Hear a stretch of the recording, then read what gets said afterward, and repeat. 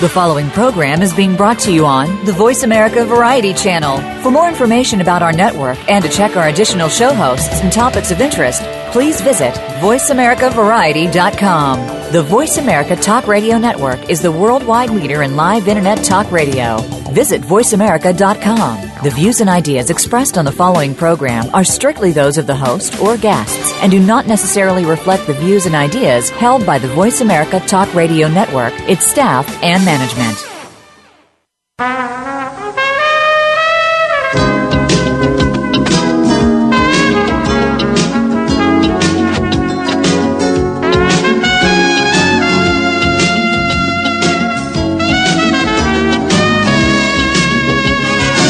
Welcome to PI's Declassified, an inside look at the world of private investigators. Your host is Francie Kaler, a noted private investigator. Francie and her guests take you behind the scenes and into the genuine, sometimes gritty business of investigation. You'll hear stories from the trenches with plenty of surprises. Here's your host, Francie Kaler. Well, hey, good morning. Today we're going to be talking about overcoming process serving errors. So what do you do when you find that you've made a mistake? Boy, sometimes it can be a disaster and an unrecoverable, or maybe it can. So when it comes to process serving legal papers, and you make a mistake, it could make the difference between losing a good client or becoming their hero. So today my guest is Kevin Toal. He's joining us from Halifax, Nova Scotia. He's going to provide us tips on how to determine if you have the correct person at the correct address. Hopefully, that's the combination that matters. Good day, Kevin. Hello, Francie. Thanks for joining the show. Sure. So, Kevin, you're a licensed private investigator, too, is correct? That's correct. Both in Halifax and New Brunswick? That's right. How do your PI licensing laws work there? In respect to where we can operate? Yeah. Do you how do you qualify to be a private investigator, and how do you get licensed? How does that work? There's quite a few hoops to go through. Myself, if I wanted to set up just as an individual private investigator, you can't just go ahead and do that. I actually work for Mainview Investigative Services. Mm-hmm. And so in order to become a private investigator, first you need a corporation or a business set up, and then they license out the private investigation. For example, I couldn't just go up and say, I would like a license. I would need to provide, first of all, it's $1 million worth of insurance. Uh-huh. And the insurance companies up here, it's very difficult finding one that will actually give insurance to a private investigator. Really? Yeah. Wow. It's almost like a catch-22 in a way. They don't want to give you the insurance until you've got the license, and the license, they don't want to give you the license until you've got the insurance. Oh. So your best bet is to find someone who's already licensed and work for them. I see. So do you have to work for a period of time before you can qualify to get a license? No. Okay, because in California we have to work 6,000 hours, either in a law enforcement capacity, conducting investigations, or for a private investigation agency. What we have to do is we have to work for a private investigation agency, and they license you, and then you work for them.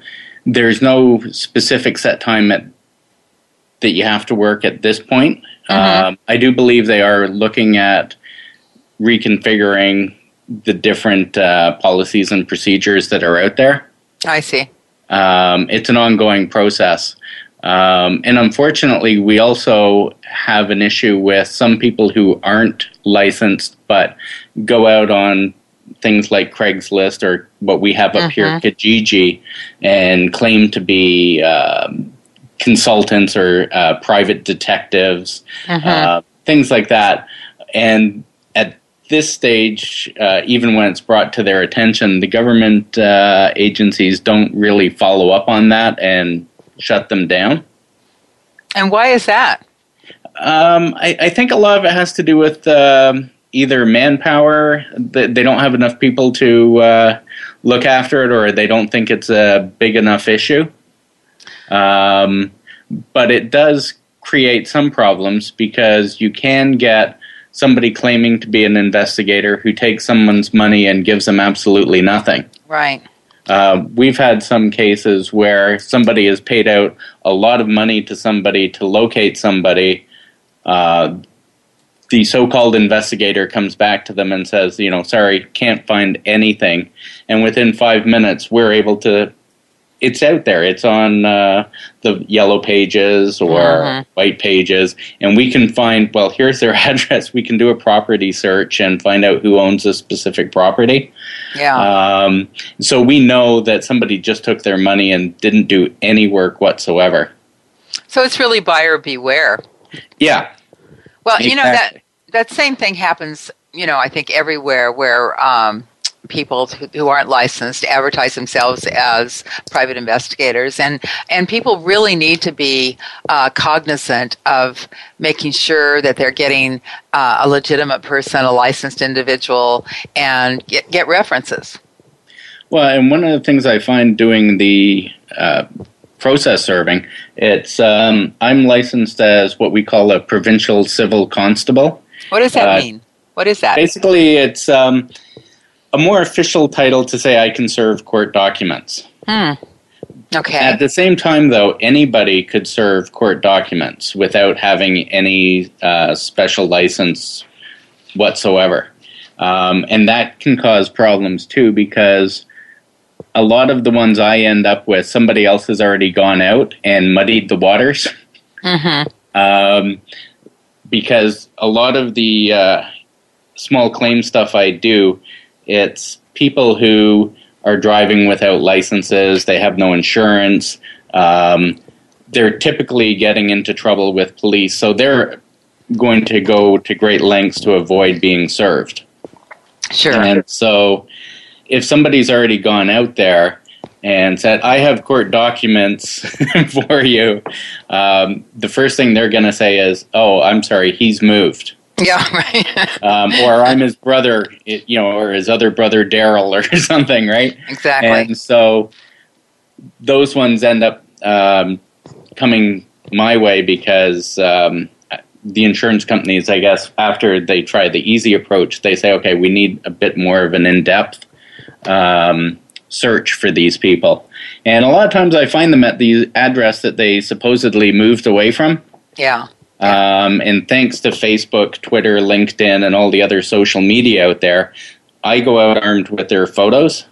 Right. So when they say, oh, I'm the brother, it's like, well, actually, here's your Facebook. Yeah. This is you.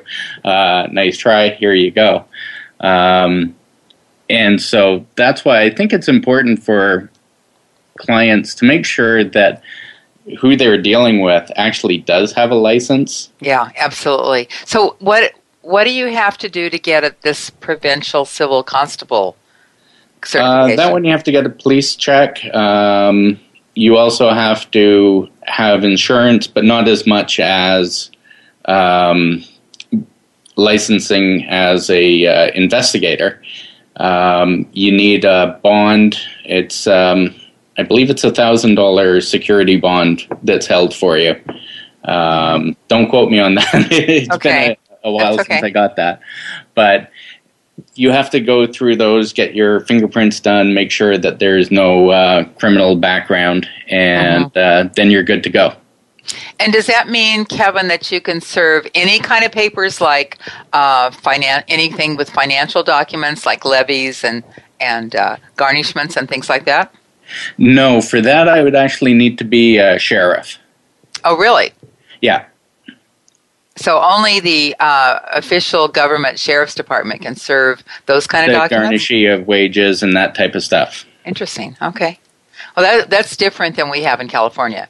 In California, a licensed process server, or registered, I should say, a registered process server can serve any financial documents. But a private investigator cannot. A private investigator can serve everything but with the financial documents. Okay. So it's different. Yeah, here, for example, I can do divorce papers. I can do foreclosures. I can do witness to subpoenas, all that, except can't go out and garnish wages. Okay. And do you call it the same thing, summons and complaint, when there's a lawsuit against another person? To be honest, I don't know the exact what we call it. What I know is that with us, it's small claims and Supreme Court is the two levels that we deal with. Uh-huh. And so it's just plaintiffs and defendants. Yeah, okay. All right, interesting.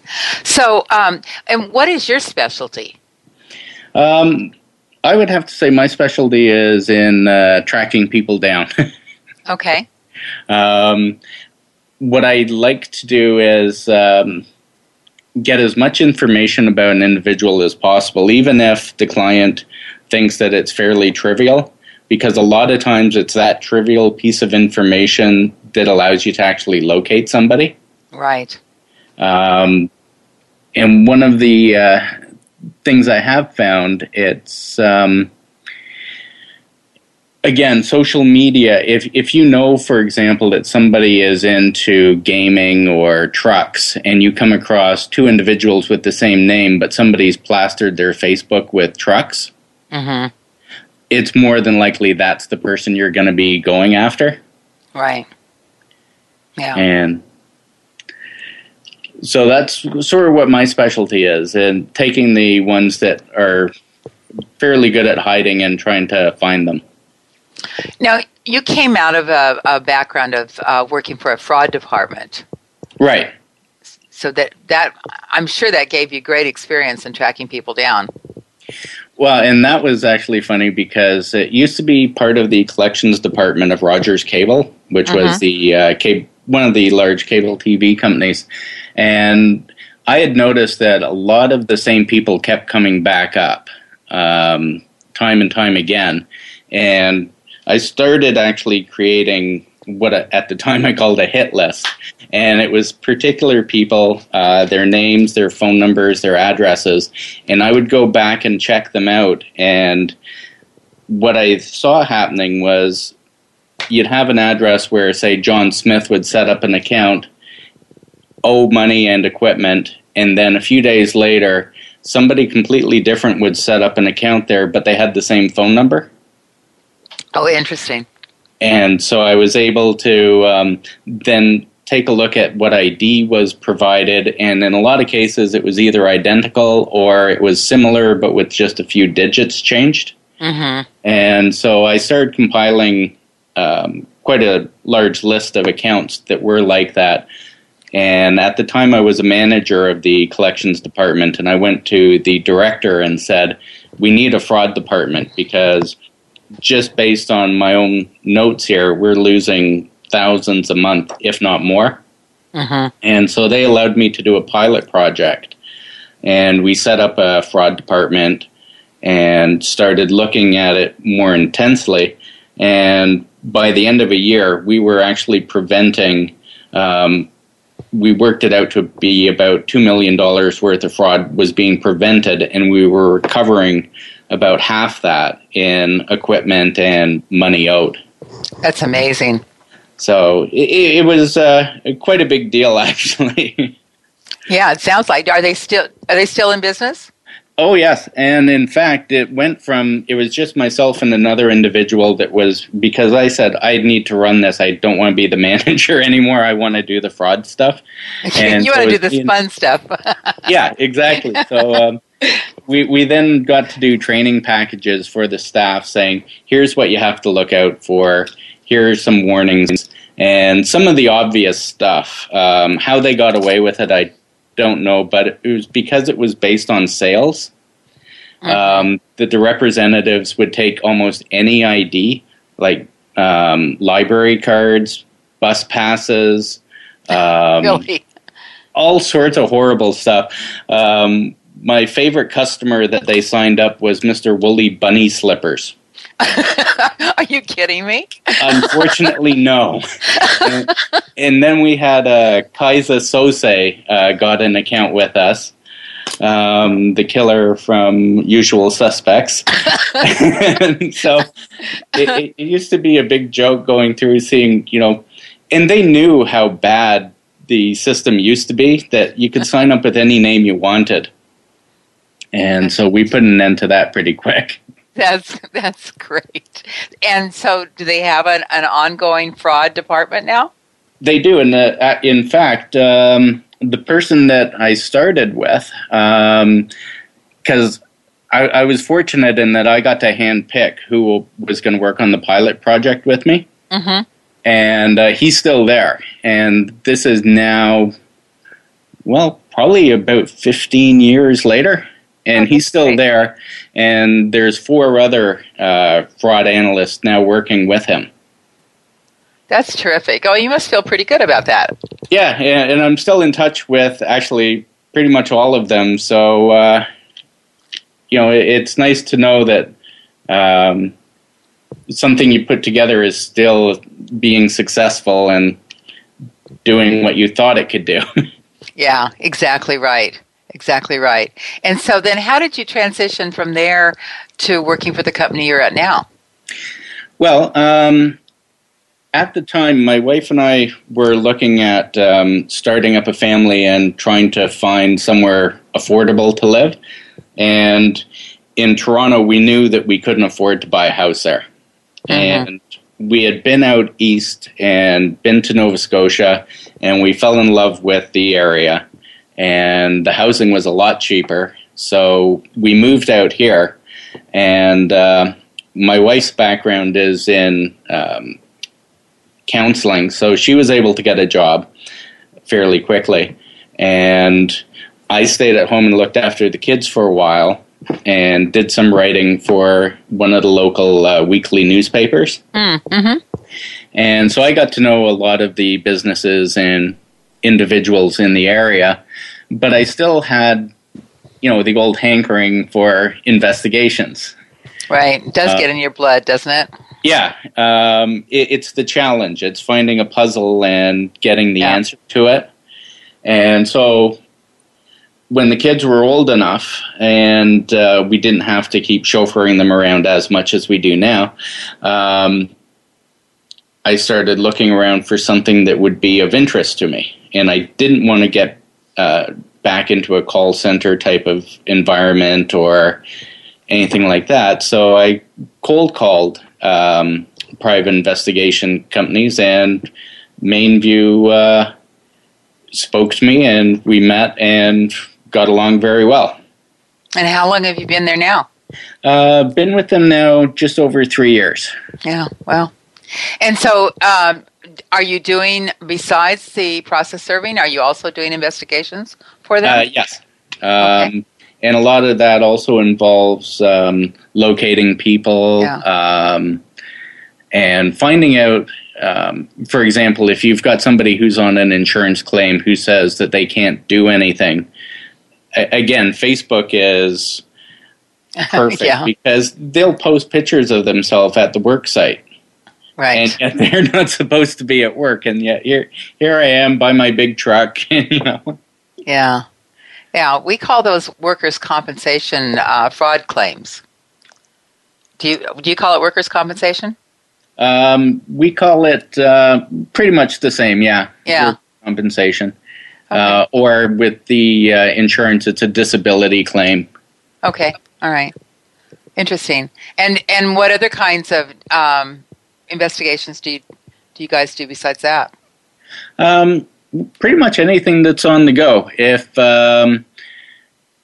we get the odd spouse who's wondering if the other one is cheating on them, and again, you gotta love social media. There are so many chat sites out there that if you are able to locate the person's profile, sometimes you can even see what they're typing to the person they're having the affair with. And then it's just a matter of doing screen grabs, and there you go.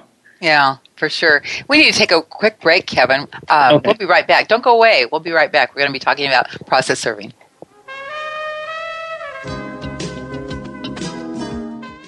Talk, talk, talk. That's all we do is talk. If you'd like to talk, call us toll-free right now at 1-866-472-5787. 1-866-472-5787. That's it. VoiceAmerica.com.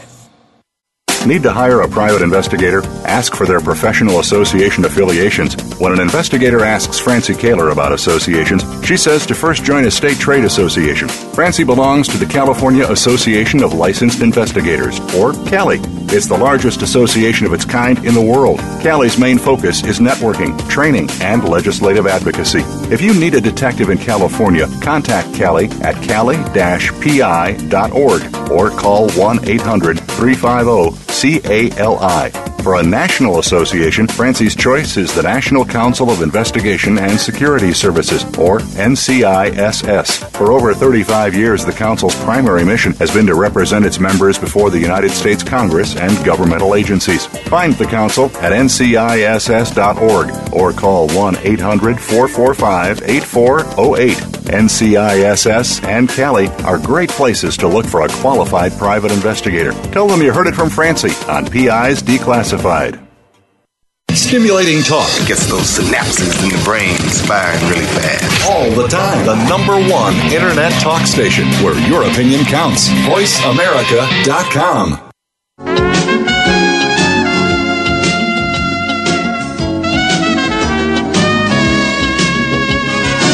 You're listening to PI's Declassified with Francie Kaler. You can call into the program. We'll take questions and comments at 1-866-472-5788. That's 1-866-472-5788. You can also email your question to Francie. Send it to francie@pisdeclassified.com. Now, here's Francie Kaler. Today, private investigator and what we would call in the United States a process server, Kevin Toal, is here to discuss avoiding mistakes in process serving. Kevin, you were telling me about a claim you had where the client gave you the wrong name of the business they were suing. Tell us about that. Okay. Had that a few times, actually. That was you said that just happened recently. Yeah, in this case, usually a lot of the stuff I deal with comes from companies. This one came from an actual individual, and they were suing a company, but the company, they put down just part of the company's name, and in order to be successful in registering your claim, for example, if you had the Royal Bank of Canada, but you just said Bank of Canada, that wouldn't be good enough. And in this case, it was a company, and they did not put limited at the end of it. Oh, okay. And so it may be a minor problem, but if they go to register it and it's not corrected, then the registration doesn't count. Okay. So you could serve it, but it doesn't mean anything once it's... and it could go through the whole court process. You could get the adjudicator to award the claim, and everything would go from start to finish. They go in and they register it under the wrong name, but it has no impact on the actual business. That's a pretty serious mistake. Yeah. So what I like to do if I see somebody, especially an individual, not so much if it's coming from a lawyer or somebody who should know what they're doing, but if it's an individual, you want to go into what we have here. It's called the Registry of Joint Stocks. And you want to confirm that they've got the proper spelling of the name, that everything is exactly as the company itself is registered. I see. Because otherwise, again, you may win your case, but it doesn't mean anything if you then register it against some non-existent entity. That's really good advice. Now, you were saying that you get papers from lawyers that are incorrect, though, too. Oh, yeah. Because a lot of times I think it's the lawyers pass on the work to other people, or if it's themselves that are doing it, a lot of it's cutting and pasting. Right. So they'll, instead of going through typing up the same old type of case, they'll just say, oh, I've got another one of these. I'll just take this section from that old one and paste it over here, and I'll just make a few minor modifications. But they forget to take certain things out. They'll leave the wrong name in, or the case number itself is incorrect. And so that's a major problem. And in fact, just the last month, I had one lawyer give me a notice to serve, but the date on it was 2012. So they had gone back through their old records and found one that they had attempted to serve a few years ago. For whatever reason, it never got served, and it got mixed up with their current one, and they gave me the old one. Oh, my goodness. Did you catch it? Yeah. Okay. So, are you sure about that? Yeah. So, you do have to sometimes have a second look at these things. And unfortunately, though, a lot of times, though, you get these as a rush job, and it has to be served immediately. Yeah, and that's why there's some mistakes, because they're doing it in a rush. Right. Because normally my regular procedure is if I get something, I like to sit down for at least half an hour to an hour on the computer and go through the names of the people I'm trying to serve, mainly for my own safety, because a lot of times if they're in trouble with driving without insurance or some other problems, chances are they have some other issues with the law.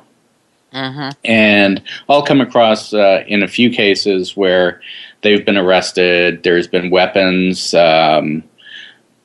any number of issues, assault. And so that then factors into, okay, how am I going to go about serving this to protect myself? Mm-hmm. Yeah. And that's something that people who don't do this work don't even think about, that it can be a dangerous situation in some instances.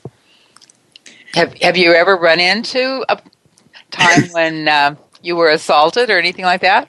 Well, I've had the odd notices shoved back down my shirt. I have had people try and physically threaten me, but so far nobody has actually punched me. I did have one gentleman actually who has been avoiding service for a while, and I showed up at his house early in the morning and knocked on the door. There was no answer, and somehow he snuck into his garage. The garage door opened, the car came out, so I walked down the driveway towards him holding up the papers, and he was not stopping. He looked at me, and there was no expression on his face whatsoever, and he was quite content that if I didn't move, I was going to be underneath the car. So, that would probably be the most dangerous one I've ever come across. Yeah, yeah. Well, another one you talked about, I remember specifically, is you went to serve papers and you thought you had the right address with the right person, and evidently a person by that name lived there, but it wasn't the correct person. Yeah, what I've been noticing actually is you get a lot of fathers who name their sons the same name as themselves, but they also give them the same middle name too. Yeah. And it became confusing on one in particular because, first of all, my client had never met the owner of the company before. Mm-hmm. So he had no idea what he looked like. And so he only had the guy's name and the name of the company. And so I did a property search, and the owner of the company, it came up that there was two properties under his name. One had a civic address, and one just said that it was a lot. So it indicated that it was just a vacant piece of property somewhere. And then I did a search through the phone, found one listing for that name, and it was the address that the property search had come up with. And I did a Facebook search, couldn't find him, but I found his wife, and the picture she had on her Facebook account were the same address. So everything seemed geared that this was the right one. Mm-hmm.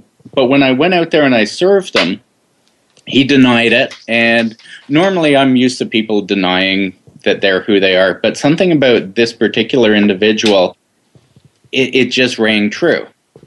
And so I got a very bad feeling that maybe, despite all the information pointing to this one gentleman, that something was wrong. So I went back and I checked the vacant lot, and sure enough, it was no longer a vacant lot. It now had a house on it. And that's where his dad lived. And you did that, if I remember correctly, you did that with Street View, Google Street View. That's right. So you thought, because you'd been by that, you knew it was a vacant lot. So you were just assuming that it was a vacant lot? Well, I had done the property search, and it said that it was a vacant lot. So I assumed that if anything had been done, it would have been updated, and there would have been more information about that. Mm-hmm. So when I did the Street View and saw, there's actually a house here now, I drove out there and was able to serve the guy in his house. And that one was quite interesting because his wife let me in as though I was a best buddy of the guy. And I went up and he was sitting there in front of the TV on his lazy boy chair reclining. And I was able just to put it on his belly and say, you've been served, and then got out of there as he started screaming at his wife. I'm sure he was. Oh my gosh. Can you imagine? Oh, and do you have to say you've been served? No, but in that case, I just wanted to. Yeah.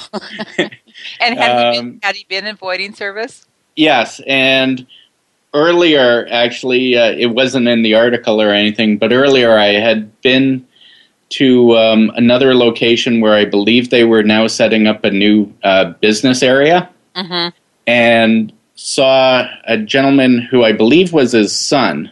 And the son was wearing a jacket that had the company logo on it. In the back of the truck, he had all sorts of brochures and materials. And so I asked him if he worked for the company, and he said no. And I said, well, hold on, why are you wearing their jacket? And why are you... What's with all this stuff in the truck then? And he had no answer for that. He's just like, well, I like the jacket. I used to work for them. Yeah, that's it. So it was him, though. Oh, yeah. Yeah, that's too funny. I just happen to like their jacket. That's crazy. It was just... sometimes people lie to you, but when it's such a bad lie, you're just flabbergasted for a moment going, do you really expect me to believe what you just said? Well, it's hard to come up with something legitimate on a spur of the moment. True. So you have a personal favorite, though, about a small claims court situation. Oh, yeah. and actually, I believe a colleague of mine, Gary Green, may be listening, and he's well aware of this one. Oh, yeah? Because hi, Gary. We'll say hello to Gary. Hello, Gary. Okay. All right. This one, it should have been completed probably within a month, 2 months at the latest, but it almost dragged on for a year. And it had nothing to do with locating the person or serving them. It was another insurance claim. And with that one, I'm in the Halifax area, but it actually needed to be served in Sydney, Nova Scotia, which is quite a distance away. So rather than drive up there, it was all done through the mail, couriering stuff back and forth. Mm-hmm. And so I was able to put through the notice for a small claim and get that all taken care of. I found a process server up in Sydney who was able to serve the documents, and that was all fine. However, here, I don't know if it's the same in the States, but if after 20 days there's no defense filed, we can go for what's called a quick claim judgment. Okay. In which case, the adjudicator just receives all the information and they can make a judgment without actually anybody having to set foot in court. Okay, this is a small claims case. Yes. Okay. And so I put through the request for the quick claim, and I was awarded the judgment. However, they removed the client's name from the file and put my name on it, so it looked like I won the award. Oh, my gosh. So I called them and said, there's been a mistake. I'll resubmit the papers to you, and you can get that amended. So they did that. Sent it back, but instead of being a small claim for $8,000, they replaced the decimal with a 0, so it became $8 million. A little bit more than a small claim. Yeah, so even if I tried putting in a little dot in somewhere, the best I could make it would be $80,000. Oh, my goodness. So on the next try, they sent it back to me and advised me that the registration of the judgment took place in August of 2014, which was a pretty neat trick. So I was like, so you went in ahead in the future, registered it, came back and sent it to me. I'm not going to be able to put that through the courts either. Who are making the changes? Well, and then eventually everything was corrected. And I then had to send something up to the land registry up there so that if they ever tried to get property or sell property, it would show that they had this debt and they'd have to clear it up first. Mm-hmm. And that should have gone through without a problem. However, my request was rejected, saying I needed to supply identifying details about the defendant to differentiate them from others with the same name. And they supplied me a list of things that would be acceptable, such as his address, his employment, his date of birth. And when I looked at the form I had sent them, all three of those were in place. Were included. Oh, my goodness. Eventually, though, it all went through. But it took close to 8 months from beginning to end for it to finally get resolved. And the sad thing is, I have a sneaking suspicion they're not going to see a penny of this anyways. Yeah. So that's too bad. And do you have to renew the judgment every so often? Yes. You can go for 1 year, 2 year, or longer, depending on what you want to pay up front. Yeah. Very complicated. So it'd be fun trying to re-register this one. Oh my goodness, I just can't imagine. Oh, I can't imagine having so many errors either. Well, and these are people, this is their job. This is, and I would imagine if I was using my own forms, but I was using the forms that they have online. So it was put out in the format that they themselves should be comfortable with. Okay. Interesting. Okay. We need to take another break, Kevin. Okay. This is just so amazing. We'll be right back. Thanks.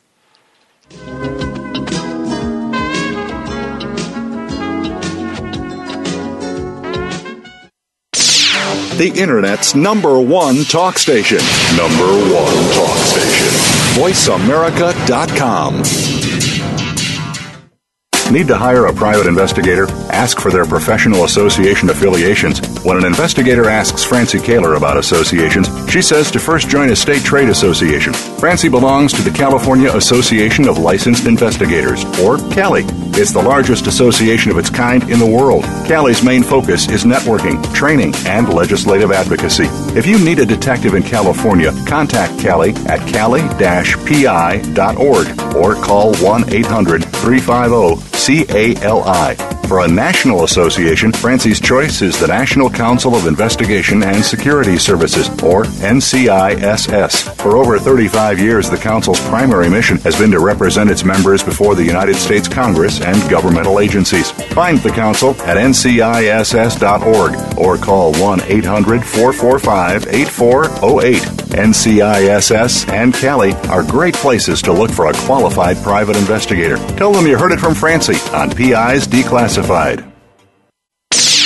The Internet's number one talk station. Number one talk station. VoiceAmerica.com.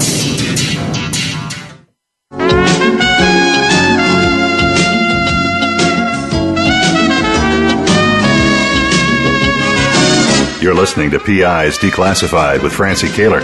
You can call into the program. We'll take questions and comments at 1-866-472-5788. That's 1-866-472-5788. You can also email your question to Francie. Send it to francie@pisdeclassified.com.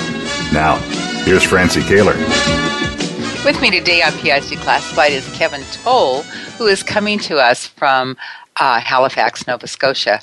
And he's been talking to us about the mistakes in process serving and recovering from those mistakes. So it's, I guess, a lesson, Kevin, really, in this whole exercise that we're doing this morning is you have to really check everything.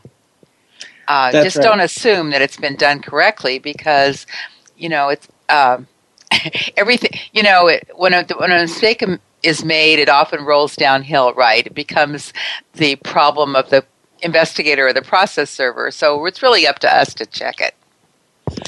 Oh, agreed, because a lot of times you only get one kick at the can if you go out and try and serve papers on somebody and they're incorrect and you have to go back and reserve them. They know you're coming. Yeah, and it's not going to happen. And it becomes such a game, too. Even if I find even with people that don't even really care about whether they're served or not, they don't want to be served. Yeah, that's right. And so they just avoid it at all possibilities. A lot of times I have a hat which says a made-up name on it and a shirt that matches it, and I'll always have a box of some sort in the car with me.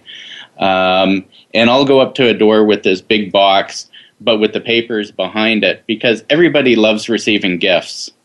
And so as soon as they see this box, they open up the door, they'll immediately admit to being the right person, and then I'll say, oh, no, sorry, this isn't for you, but this is. Oh. Oh, my goodness. I'm sure that's pretty effective. Well, it has been in a few cases. Yeah. So you had a situation about a William Street? Yeah, we'll call it William Street just to protect... just to protect the people, sure. Yeah. Basically, this was a rush job that I was given, so I didn't have a great deal of time to check it over as much as I would have liked to. And it was a fairly rural area, and it's one of those long streets that arbitrarily changes its name at certain intersections, even though it's still going straight. Right. And towards the end of the street, it goes from Main Street, we'll say, to Elm Street, and then to William Street at the very end. Okay. And when I had been given the papers, I was also given helpful information saying that they've got vicious dogs and the person who answers the door is nasty. So based on that, I drove up, and the address, we'll say, was 1390 Elm Street. Okay. And I got up to 1389 Elm Street. I saw their numbers, looked across the street, and there was a house right at the corner of an intersection that had no proper numbers on it. It had a mismatched 2 and a 3 that were hung upside down, and there was a pen beside the house which had 4 large Rottweilers in it. So I figured, okay, well, this must be the one they talked about. I knocked, and there was no answer. So then I thought, okay, well, I'll just go down a few more doors just to make sure. And the very next door down, though, the numbering changed, and it was now number 2. So I knew, looking at the maps and everything, that the street didn't have that much longer to go anyway, so the likelihood of it going from 2 back up to 1390 was fairly remote. Mm-hmm. So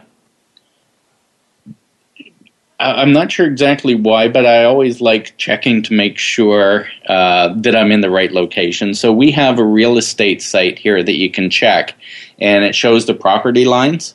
So Right. I punched in the address that I had, and nothing came up. And that was fairly odd. So then I did a Google search of the address and found municipal documents from a few years ago which talked about changing the civic addresses. And the Wow. house that I knew as 1390 Elm Street was now 12 William Street. How So- weird is that? How weird is I that? just went down a few more doors, and there was 12 William Street, and to the side of the driveway, they had one of those wooden containers that you can put your garbage cans in, Yeah. and stenciled on the side of that was 1390. How can So they had changed the civic addresses around. They still kept the old wooden container, hadn't fixed it up or anything, so I knew it was the right address.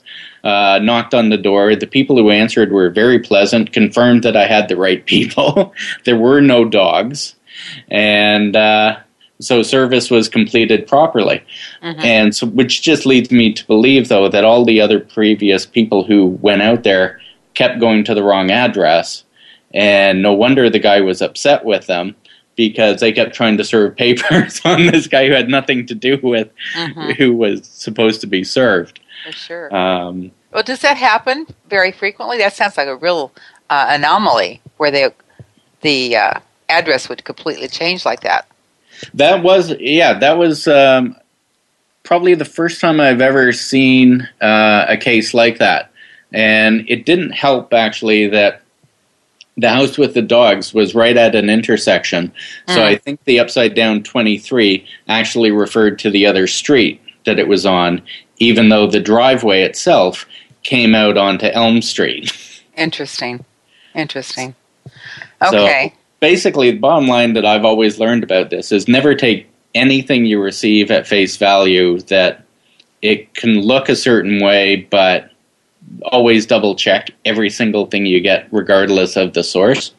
Exactly. And do you have the situation, too, where sometimes the address you're looking for is like a mother-in-law building behind the regular address, so the address doesn't show?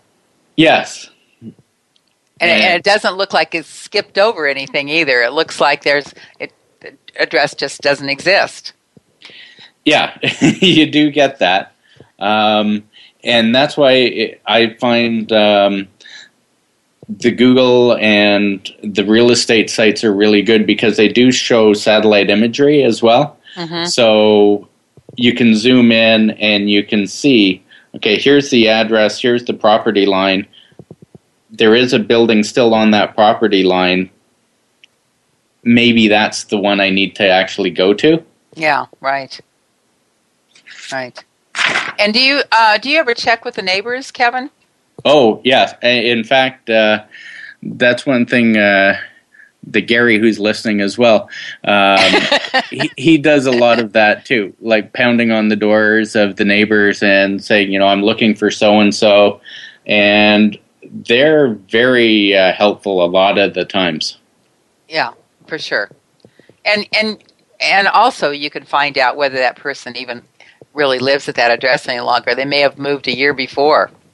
Right. Well, actually, in one case, one of my first ones, again, it was in a rural area, and the father had said, "Oh, I don't know where my son is," but we had a rough idea of where the son was, and I went to a restaurant that was in the area, and the waitress knew him and was able to pinpoint exactly where he was, describe the house down to every detail, including the cars that would be in the driveway. Mm-hmm. So it's not just neighbors. Sometimes if you're in a smaller area, if you go to fast food places or restaurants, they'll be able to point you in the right direction. Right. Yeah. Okay. And it especially helps if you're dealing with somebody who is frequently in trouble with the police. Then everybody seems to know who they are. And you had another case, I remember, I think you wanted to change the name, so you're going to use the name of Green, where you had been in contact with somebody who was looking for a brother. Right, the estranged brother. The estranged brother, yeah. Tell us about that. That one actually was probably, I would have to say, was one of my more rewarding ones on a personal level because the sister hadn't seen the brother in almost 40 years. And she had decided that with the family getting older and parents in ill health, that she wanted to make sure that the brother knew what was going on. Mm-hmm. And so she contacted us, and at first she only provided the brother's name and date of birth, which unfortunately didn't yield too much. And with a bit more prodding, she said, well, I think he used to be in Ottawa, which is a few provinces over. And so with that, we were able to locate an old apartment that he used to live at in Ottawa, and I spoke to a few of the tenants of that apartment, and one of them remembered him and said that he was now more than likely in a men's shelter. I see. So he was also able to provide the name of the men's shelter, so I called around, but with the privacy laws here, nobody wants to confirm or deny that somebody is there. Yeah. So I just gave my information in the hopes that if he was still there, they'd be able to get him in touch with me. And then at the same time, the sister, I guess, had been asking around with family members and came up with the name of a girlfriend that the brother used to be seeing. Mm-hmm. And we'll say it's Wilma Green. Okay. And so the last name was fairly common, but the first name was not all that common. And she spelt it without an E at the end of Green. Mm-hmm. So I did a quick check, and I came up actually with a Wilma Green of that spelling, but the number was out of service. So then I thought, well, okay. I had already done some other checking because I like to see who I'm dealing with. Right. As well, and make sure that they are looking for him for legitimate reasons. Yeah. And I had found the father's name, but it had been misspelt in the phone book. His first name was Gerald, but they spelt it Gerlad. So it's like, okay, well, if the phone book can make mistakes, maybe Wilma Green might be Green spelt differently as well. Yeah. So I checked under Green with an E at the end, found a few W Greens, called a bunch of them, and got a voicemail on one that was Wilma Green, left my information. She called back, confirmed that the brother was still living with her. Great. And that same day, brother and sister got together on the phone, and it was great. But again, if I just went by the strict information that had been given, that wouldn't have happened. Yeah, exactly. We have to close, Kevin. We're out of time. As I said, it goes really fast. It does. And thank you for being with us. This is really great. Tune in again next week as we declassify more real stories from real investigators like Kevin from Nova Scotia. It's PI's Declassified. I'm Francie Kaler. Thanks so much for listening.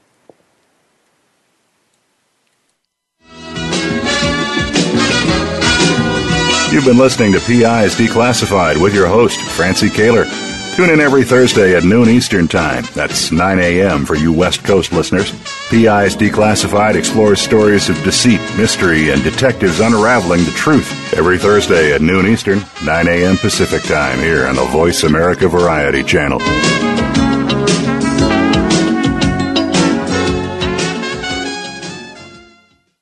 Need to hire a private investigator? Ask for their professional association affiliations. When an investigator asks Francie Kaler about associations, she says to first join a state trade association. Francie belongs to the California Association of Licensed Investigators, or CALI.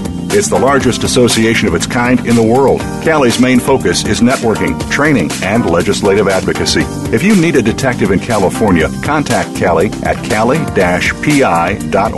or call 1-800-350-CALI.